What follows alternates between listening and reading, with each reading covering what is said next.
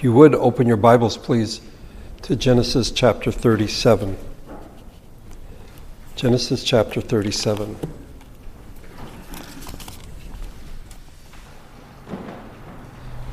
Today we'll be looking at two chapters, 37 and 38.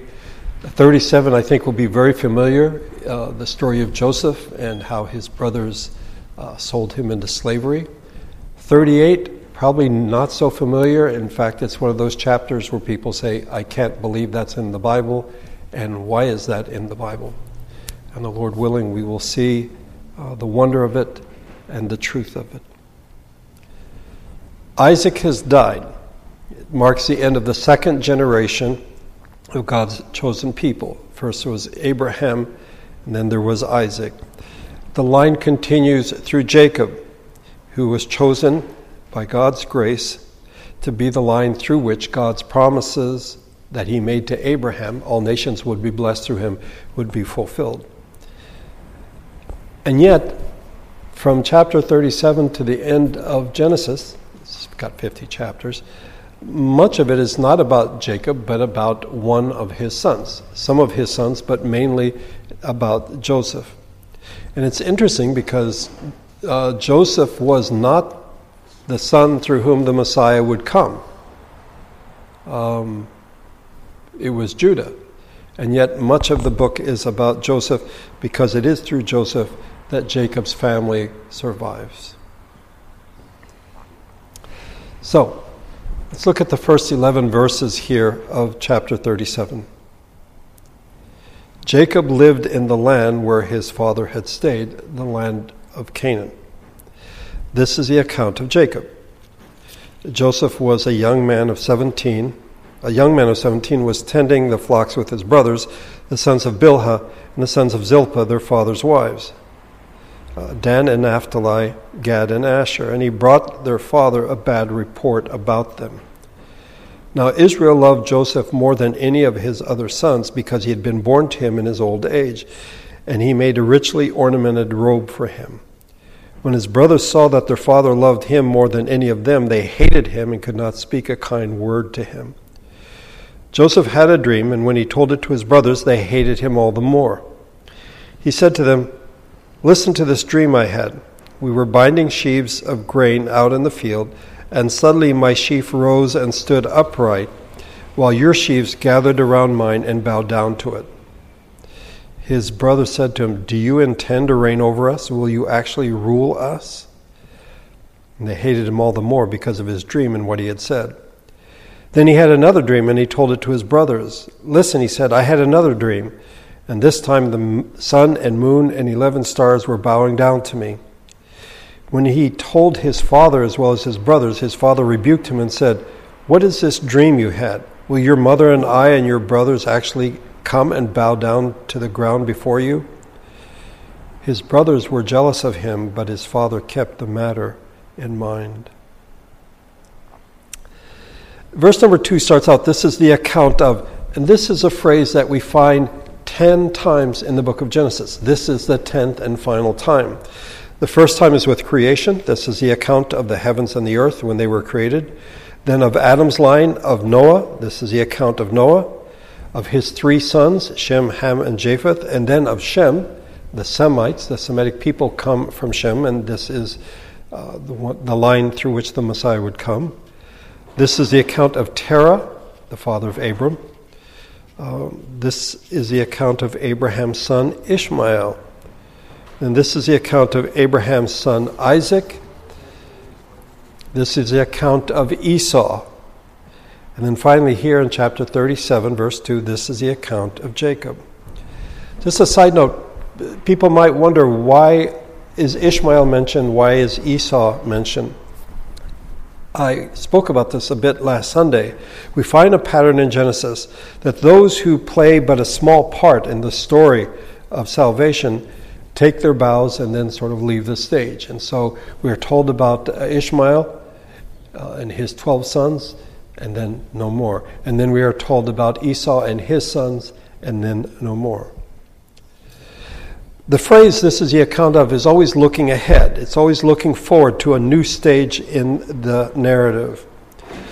But what is unexpected is we are told this is the account of Jacob, and then it's mainly about his son Joseph. That shouldn't throw us, because that happened with Terah. This is the account of Terah. And then Terah is set aside, and it's all about Abram, who later becomes Abraham. Here's the timeline. At this point where the narrative begins, Joseph was 17 years old, which would be after he and Jacob, his family, left Paddan Aram. He was probably 6 years old when this happened, maybe 7, because if you remember, he served 14 years for Leah and Rachel, and then he stayed another 6 years, so somewhere in there, Joseph was born. By the way, it says that he was the favorite son because he was born to Jacob in his old age. What about Benjamin? Well, Benjamin hasn't been born yet. Okay, if you remember, they go to Bethel and they're on their way south when Rachel goes into labor, has a difficult time, and actually dies in childbirth, giving birth to Benjamin. So at this point in the story, Joseph is the baby of the family. Okay? And now the account is when the trouble with his brothers began. He worked with his brothers by the two maidservants, Bilhah and Zilpah. So Dan and Naphtali, Gad and Asher. And Joseph basically tattled on them. He brought a bad report to his father, like, these guys are slackers, they're not doing the job they're supposed to do. And it marks the beginning of his troubles with them. He tells his dad about them. His brothers hate him because he is, in fact, their father's favorite. And they hate him because of his dreams. And then at the end, in verse number 11, they were jealous of him. Jacob didn't help the situation. And if anybody should have known better, it should have been Jacob, because Esau was Isaac's favorite.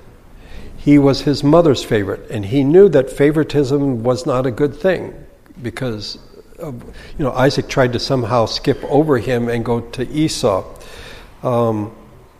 In essence, he basically poured gasoline on the fire. There's already this simmering, the brothers don't like him, and then he gives Joseph this fancy coat, this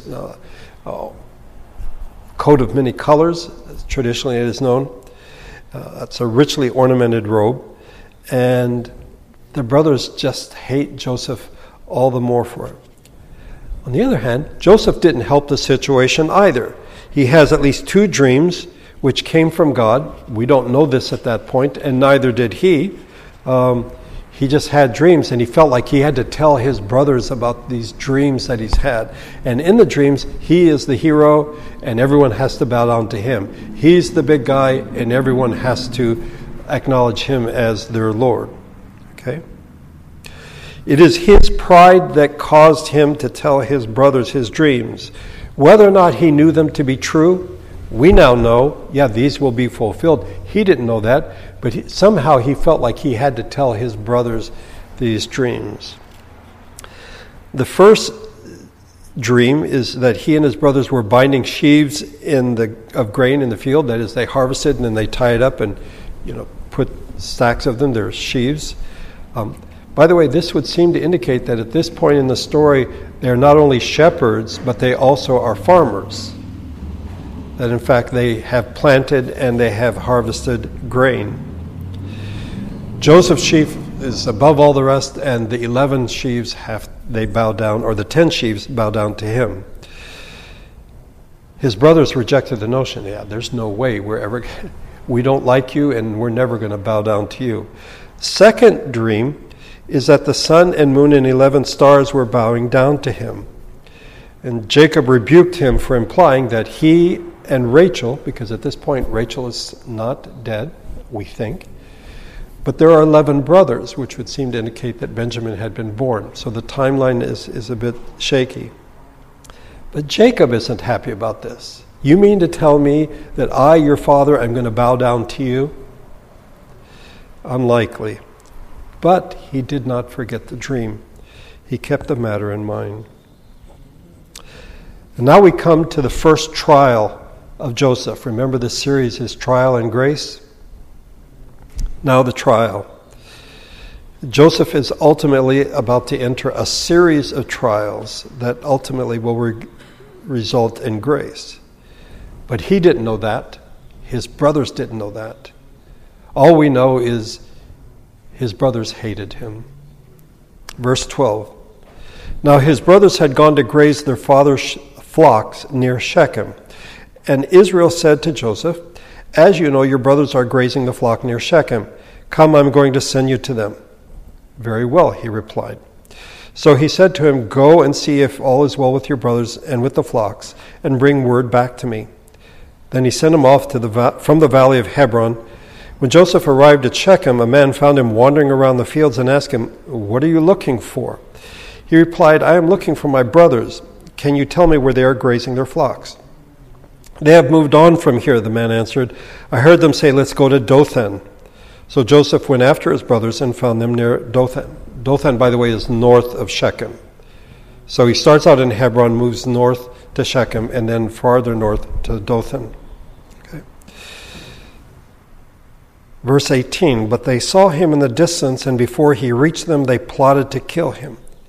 "Here comes that dreamer," they said to each other. "Come now, let's kill him and throw him into one of these cisterns and say that a ferocious animal devoured him. Then we'll see what becomes of his dreams." When Reuben heard this, he tried to rescue him from their hands. "Let's not take his life," he said. "Don't shed any blood. Throw him into this cistern here in the desert, but don't lay a hand on him." Reuben said this to rescue him from them and take him back to his father. So when Joseph came to his brothers, they stripped him of the robe, the richly ornamented robe he was wearing, and they took him and threw him into a cistern. Now the cistern was empty. There was no water in it. After explaining the causes for their hatred of Joseph, the author now goes on to explain how that hatred is expressed. That is, they want to kill him. It's sort of interesting that Jacob would send Joseph by himself. He's 17 years old. And let's say for the sake of argument that he was a mature young man, but to send him cross-country to find his brothers, perhaps he thought they were close by. But in any case, it seems rather strange that Jacob would send them. He gets to Shechem and he's sort of wandering around, and like the guy asks him, "What are you looking for?" "My brothers." "Oh, they moved on to Dothan." And so when he goes toward them, and when they see him, they're like, "Okay, here comes the dreamer. Here's the dreamer boy," and they plotted to kill him. Question, how did they know it was Joseph from a distance? He was wearing the robe.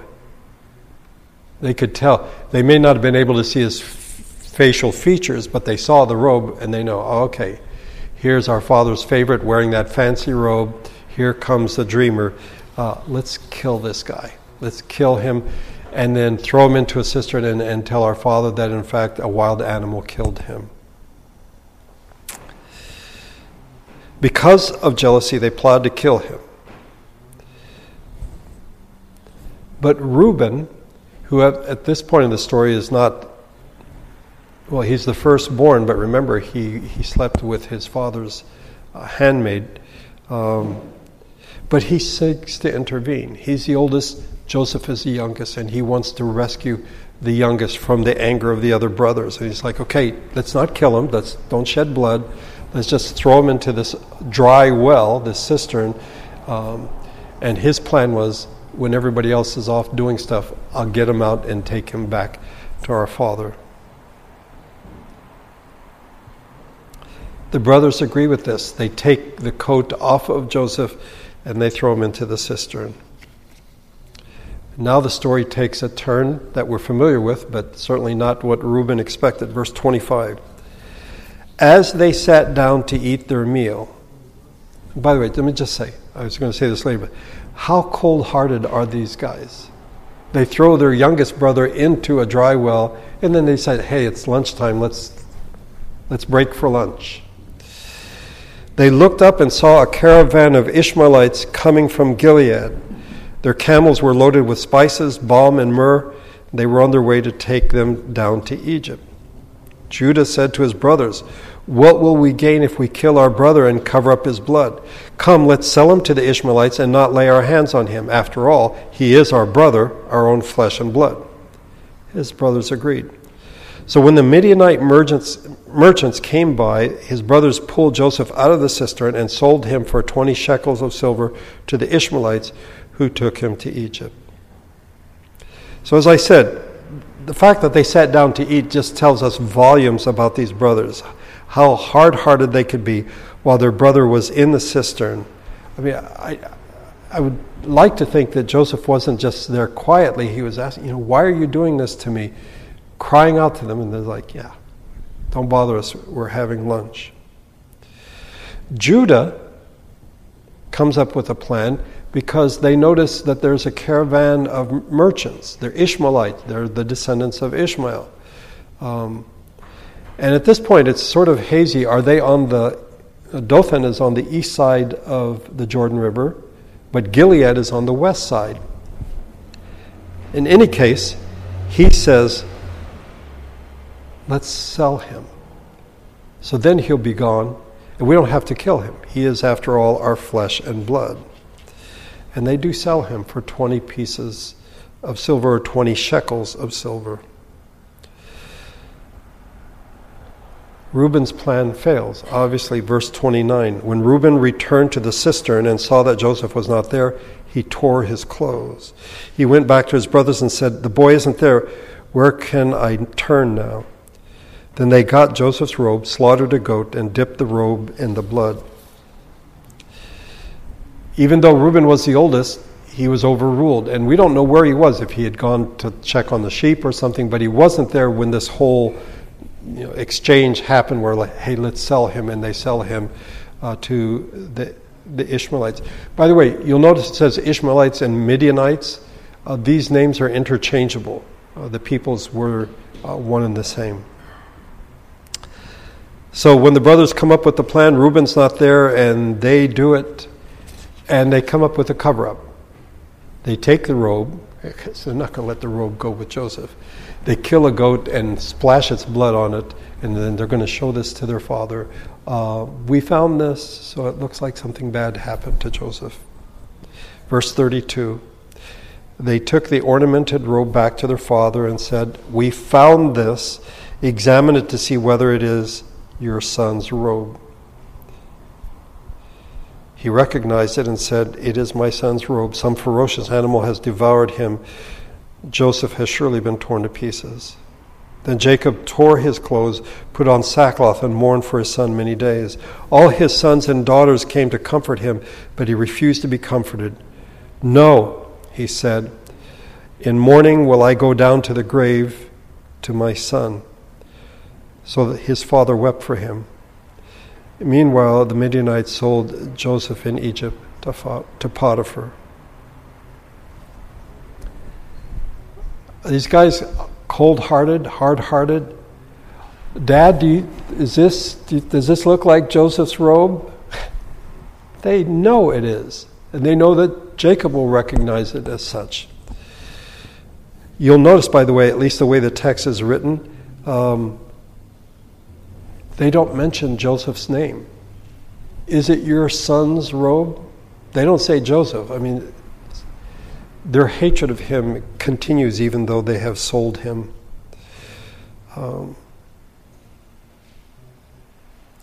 Jacob accepts their account of things. He does not seem suspicious at all. He is overwhelmed with grief. He tears his clothes, which was a sign of mourning in that time. Actually, among Jews even today, when someone dies, they make a cutting of their coat and then tear it. It is a sign of mourning. His sons and his daughters, it's the only plural mention, so I think these are his daughters-in-law. They try to comfort him, and he will have none of it. Joseph was his favorite son, and now he is gone. And then we're told at the very end, Joseph is taken to Egypt, and he's sold to Potiphar, the captain of the guard of Pharaoh. That part we'll pick up in chapter 39. But now we come to chapter 38, which interrupts the story of Joseph. And perhaps it is, let's say if you've never heard anything about the Bible, you know nothing about Scripture, and you're reading the book of Genesis.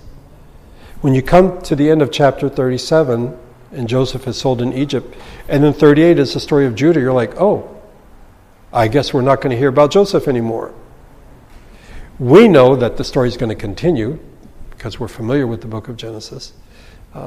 But for the first-time reader, for someone who knows nothing about the story, it seems that the story of Joseph is finished.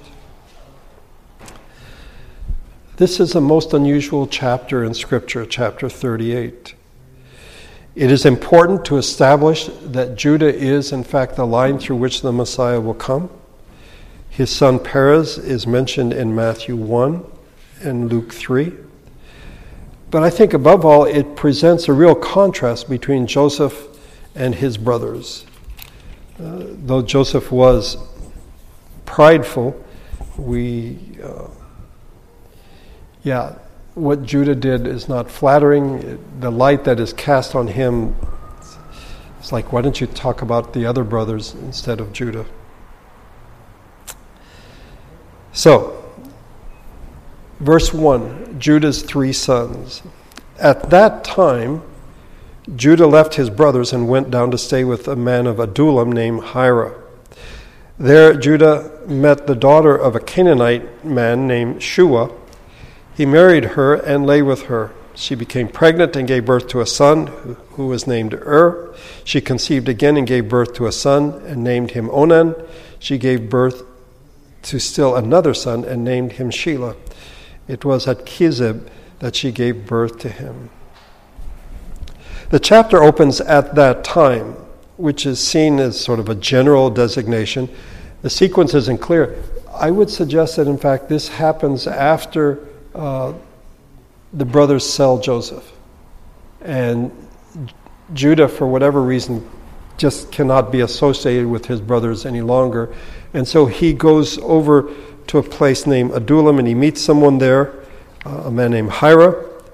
And while he is there, he meets a young woman. We're never told her name, interestingly enough. We're told her father's name. She's the daughter of Shua. He marries her, and they have 3 sons, Onan, and Shelah.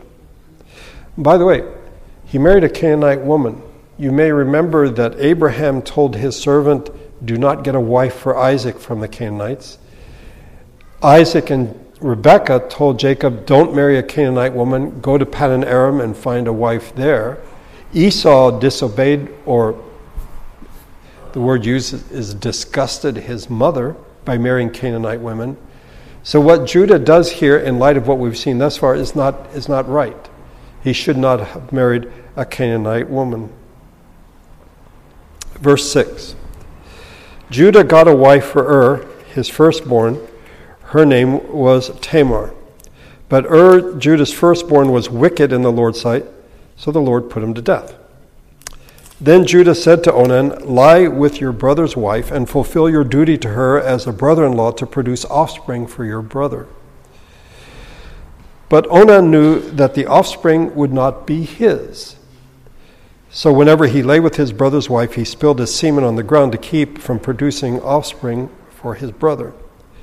What he did was wicked in the Lord's sight, so he put him to death also.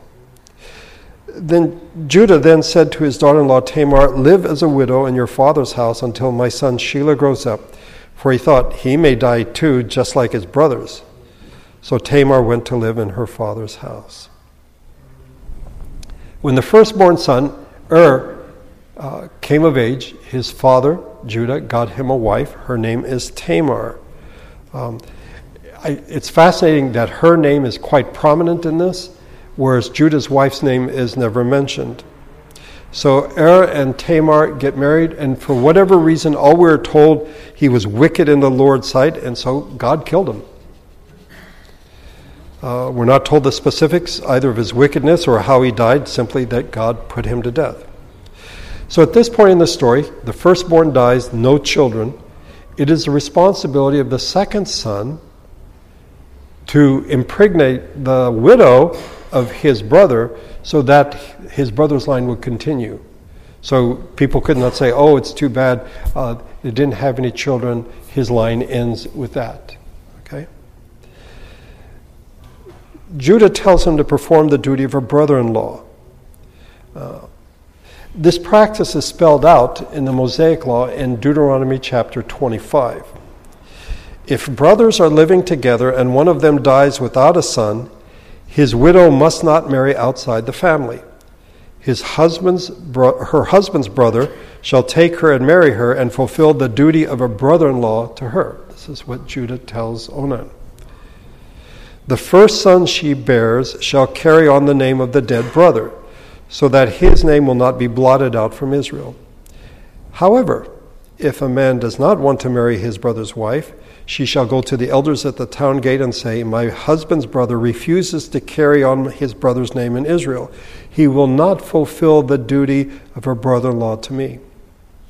Then the elders of the town, of his town, shall summon him and talk to him. If he persists in saying, I do not want to marry her, his brother's widow shall go up to him in the presence of the elders, take off one of his sandals, spit in his face, and say, this is what is done to the man who will not build up his brother's family line. That man's line shall be known in Israel as the family of the unsandaled. Okay? In this passage, we see that this is already the practice. At least Judah tells Onan, this is what you're supposed to do. But Onan did not fulfill his duty, because he knew that the child, the son that Tamar would have, would not be his. Okay? He didn't want there to be a child that was biologically his child, but would not be known as his child. So what he did, and the scripture is quite explicit, and this is why people often skip over chapter 38. It happened more than once, though. We're not told how many times he had sexual relations with Tamar, but the text says that whenever he lay with her, he didn't want to get her pregnant, so he spilled his seed on the ground. That is to say, he wanted to take advantage of the situation. He wanted the pleasure of his relations with Tamar, but not the obligation. He did not want the obligation. And God kills him. This is not the family of the unsandaled. This is someone who is dead. Is dead, Onan is dead. There's still one more. And so Judah tells Tamar, go back to your father's house, dress as a widow, and when it's time, I will let Sheila marry you. Okay? But in fact, Judah's afraid that his sons keep dying because of Tamar. So he's got 3 sons, 2 are dead. He's really reluctant to let Sheila marry her. Tamar comes up with a plan. Verse 12. After a long time, Judah's wife, the son of Shua, died. When Judah had recovered from his grief, he went up to Timnah, to the men who were shearing his sheep, and his friend Hira the Adulamite went with him. When Tamar was told, your father-in-law is on his way to Timnah to shear his sheep, she took off her widow's clothes and covered herself with a veil to disguise herself, and then sat down at the entrance to Enaim, which was on the road to Timnah. For she saw that though Sheila had grown up, she had not been given to him as his wife. When Judah saw her, he thought she was a prostitute, for she had covered her face. Not realizing she was his daughter-in-law, he went over to her by the roadside and said, come now, let me sleep with you. And what will you give me to sleep with you? She asked. I'll send you a young goat from my flock, he said. Will you give me something as pledge until you send it? She asked. He said, what pledge shall I give you? Your seal and its cord and the staff in your hand, she answered. So he gave them to her and slept with her, and she became pregnant by him.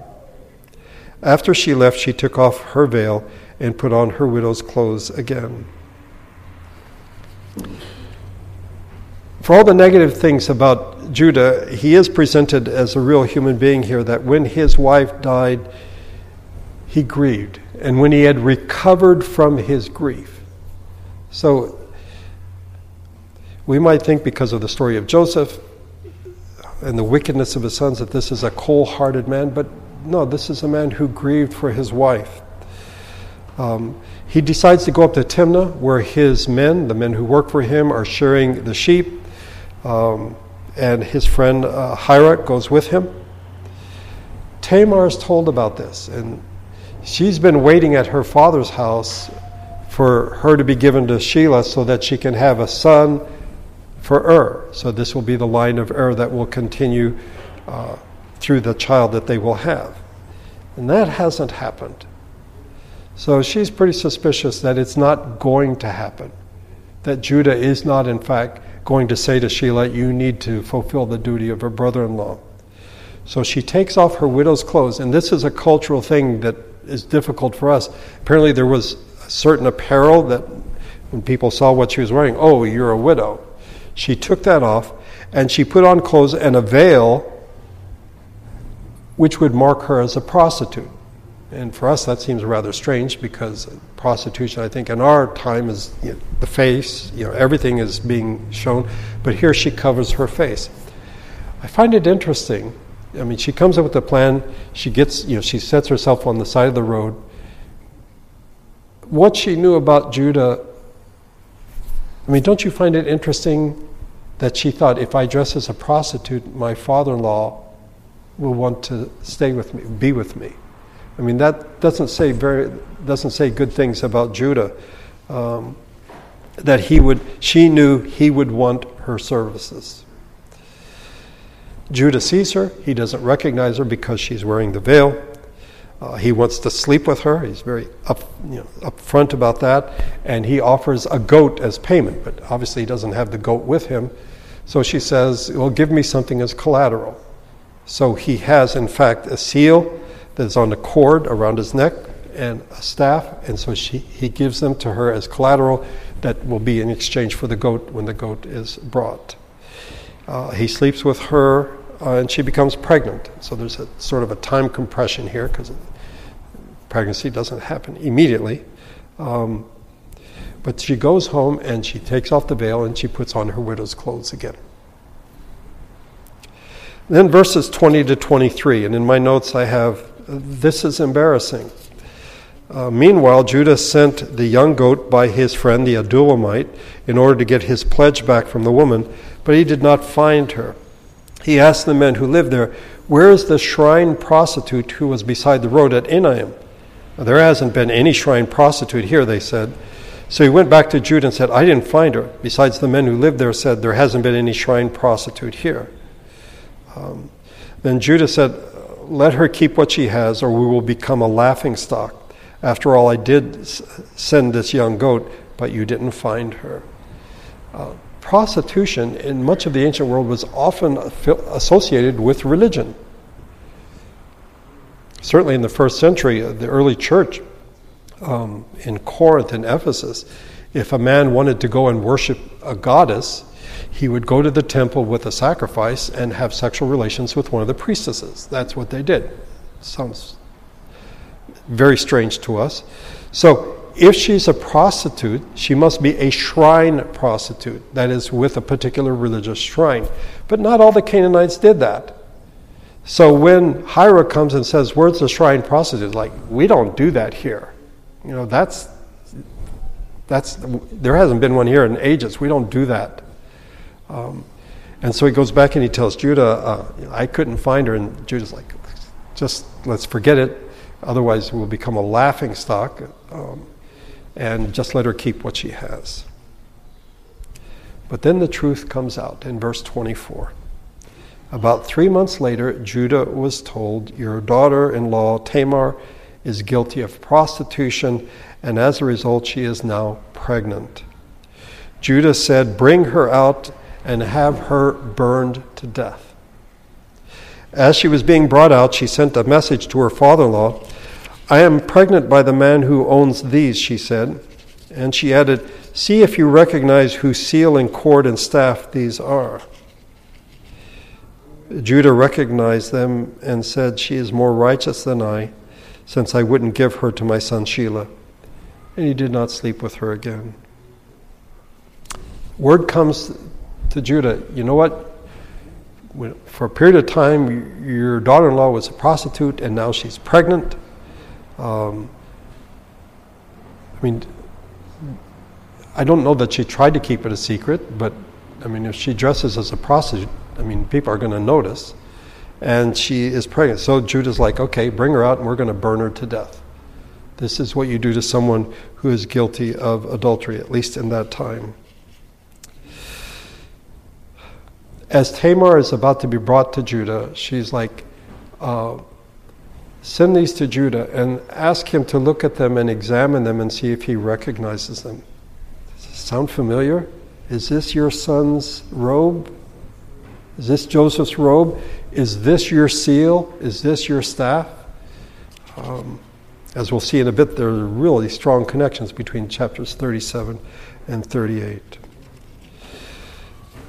She admits her guilt. Judah admits his guilt. Not of sexual immorality, interestingly enough, but of his failure to give his son Shelah to Tamar. And so Judah, in a very strange way, performs the duty of the brother-in-law to his daughter-in-law. His sons were in fact supposed to get her pregnant. Does not, and God kills him. Refuses to, and God kills him. And then Judah refuses to give Shelah. So it is Judah, the father, who ends up fulfilling that duty. Rather strange. And then verse 28, to the end of the chapter, when the time came for her to give birth, there were twin boys in her womb. As she was giving birth, one of them put out his hand.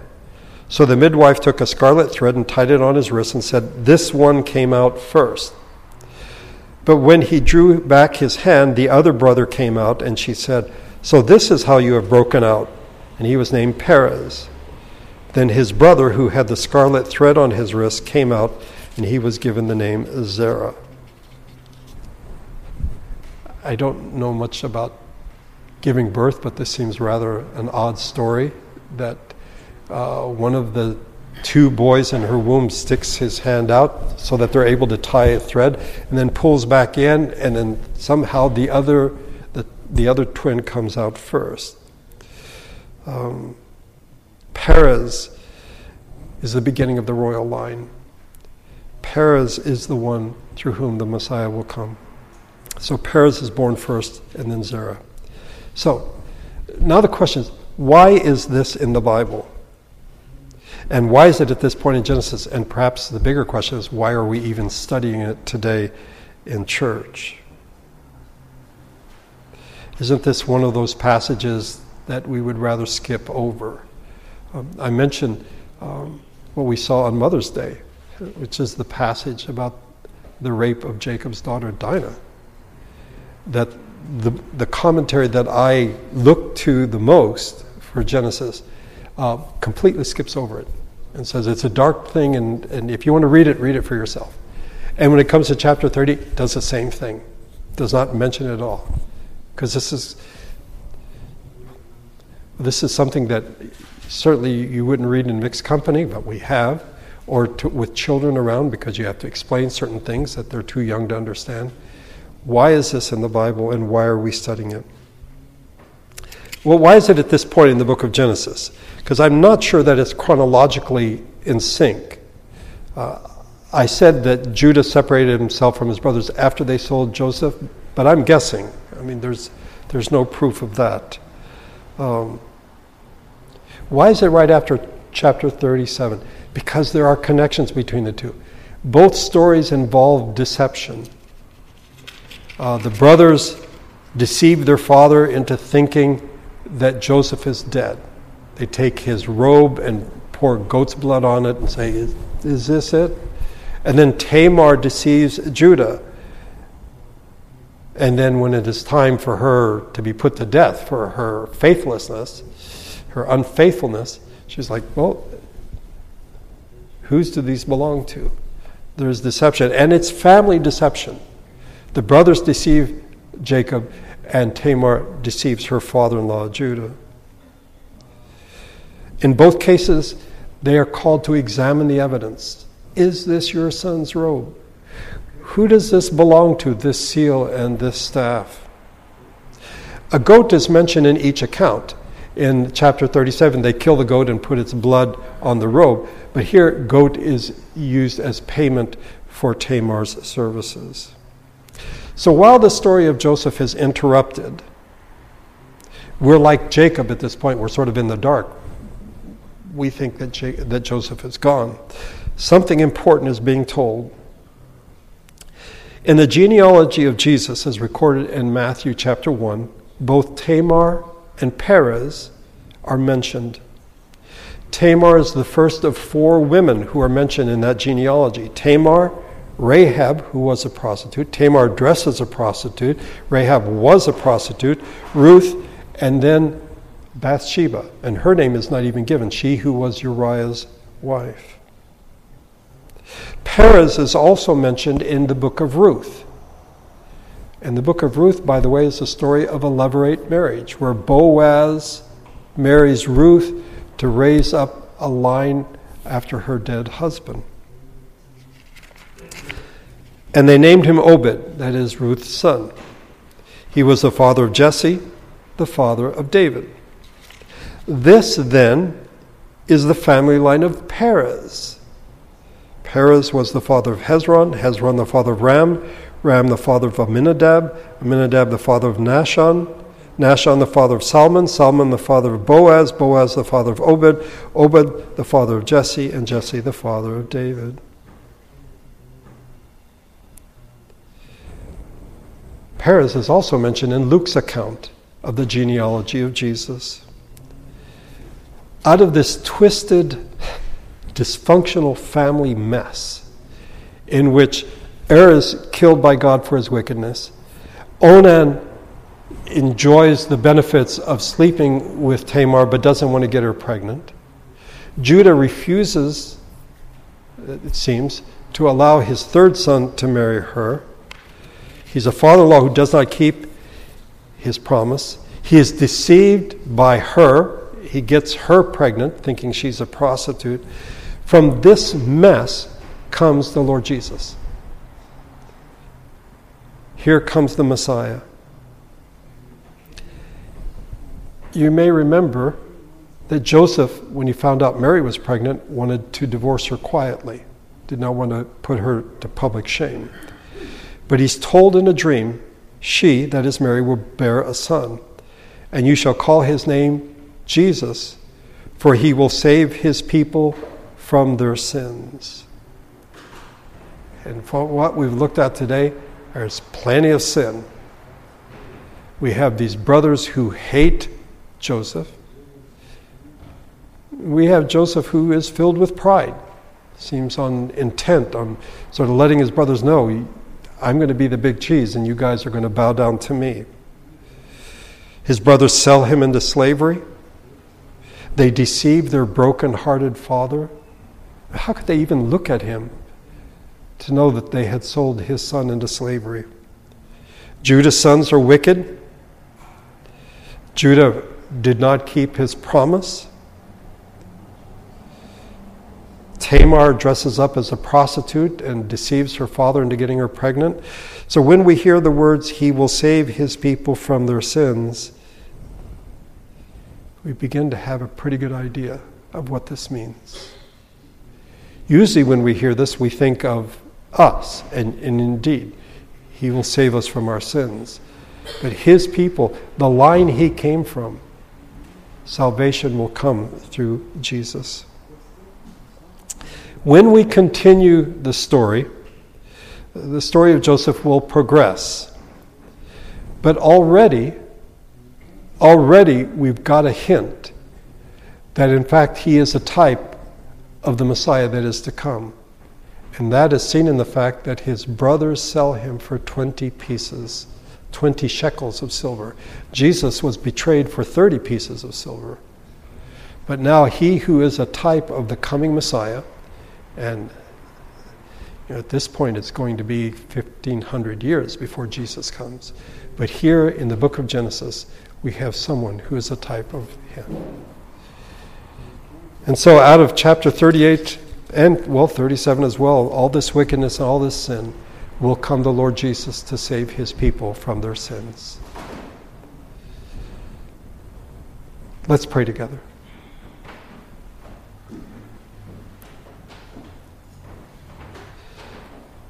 Our Father, we confess that we're sometimes puzzled by what we read in Scripture, that we think to ourselves, if we were writing the Bible, we would not include such things. But the Bible is brutally honest. It tells us of the sins of your people. It doesn't hide them. It doesn't present them in a favorable light just to make them look good. It tells us the truth. And the truth is, we are sinners. The people mentioned in Scripture are sinners. They are in need of a Savior. We are in need of a Savior. The Lord Jesus came to save us from our sins. He came to save his people from their sins. There were godly people in his ancestry, but there were some fairly wicked people as well. And yet, through the mess of all this deception, Jesus comes forth.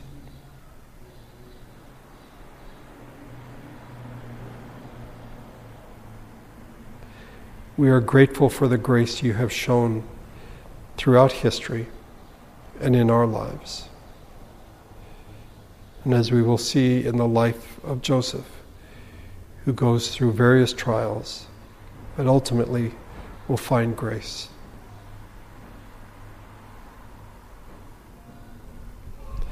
Help us to realize that, yes, we may go through difficult times, but you're always there with us. You are always gracious, and grace is always there with us. Thank you for bringing us together today. May your Spirit and your grace go with us as we leave this place. I pray in Jesus' name.